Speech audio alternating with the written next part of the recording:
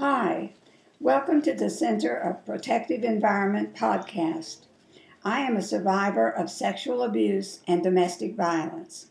Today, I will share with you my personal story.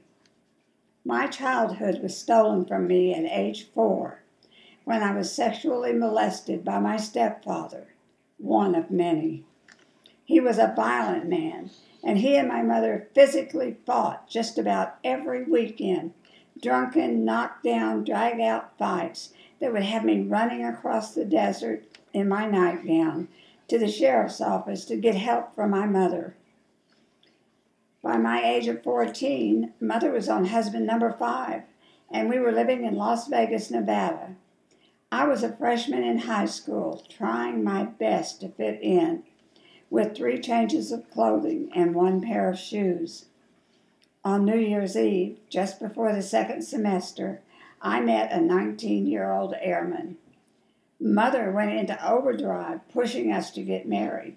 She lied about my age, and before I knew it, I was walking down the aisle of one of those marriage chapels, scared to death, hoping someone would rescue me. He decided I should go to Virginia to live with his parents, because I became pregnant 2.5 months into the marriage. Off I went on a Greyhound bus to his mother, who hated me instantly and was sure I had tricked him into marriage. When my daughter was born, he sent me a letter saying, "I have a great girlfriend and she has a little girl named Cheryl. You could go home to your mother if you want. I'm happy here."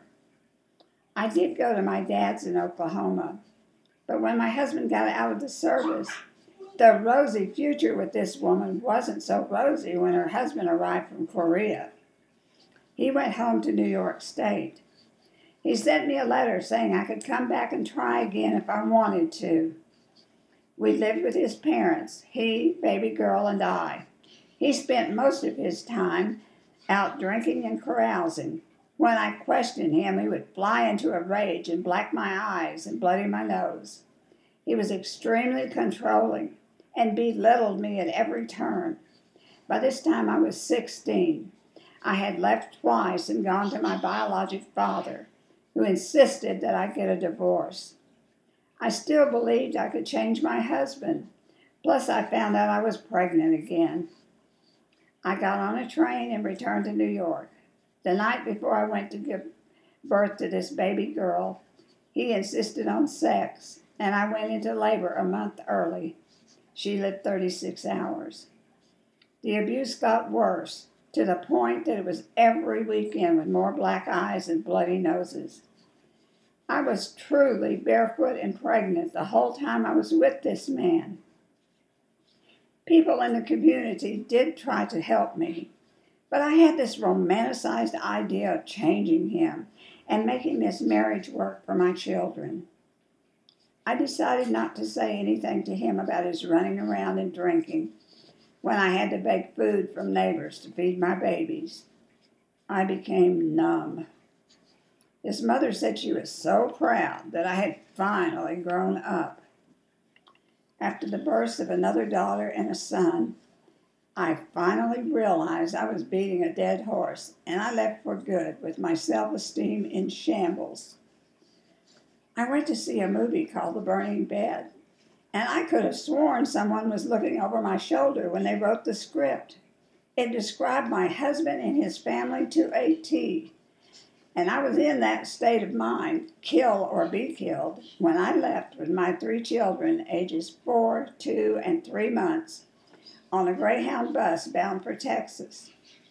After arriving at my mother's home, I cried continually. The tears would just start for no discernible reason. She took me to a doctor who said I was depressed. He gave me a shot and some pills to take, and I got better. Oddly, I never considered myself as being a victim. I just picked myself up and started over. But I realized not everyone is blessed with the ability to do this. It wasn't an easy life having 3 children and no child support, and sometimes I had to work 2 and 3 jobs. However, I did remarry and divorce twice during these years my children were growing up. These men were exactly like my first husband, drinkers and abusive. But who else would marry a woman with 3 kids? I had one more son by the second husband.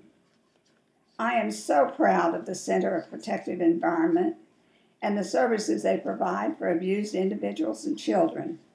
They have come a long way from the time when I was so much in need. If you are in a situation like mine was, don't hesitate to call them for help. Don't wait because your life may depend on it. Today, I am married to a man who adores me, and we've been married for almost 17 years. He has worked diligently at restoring my self-esteem and confidence. He has never drank nor smoked, and he is highly intelligent. I can talk with him about anything, and I am supremely happy now. My name is Carla Kerr, and I survived.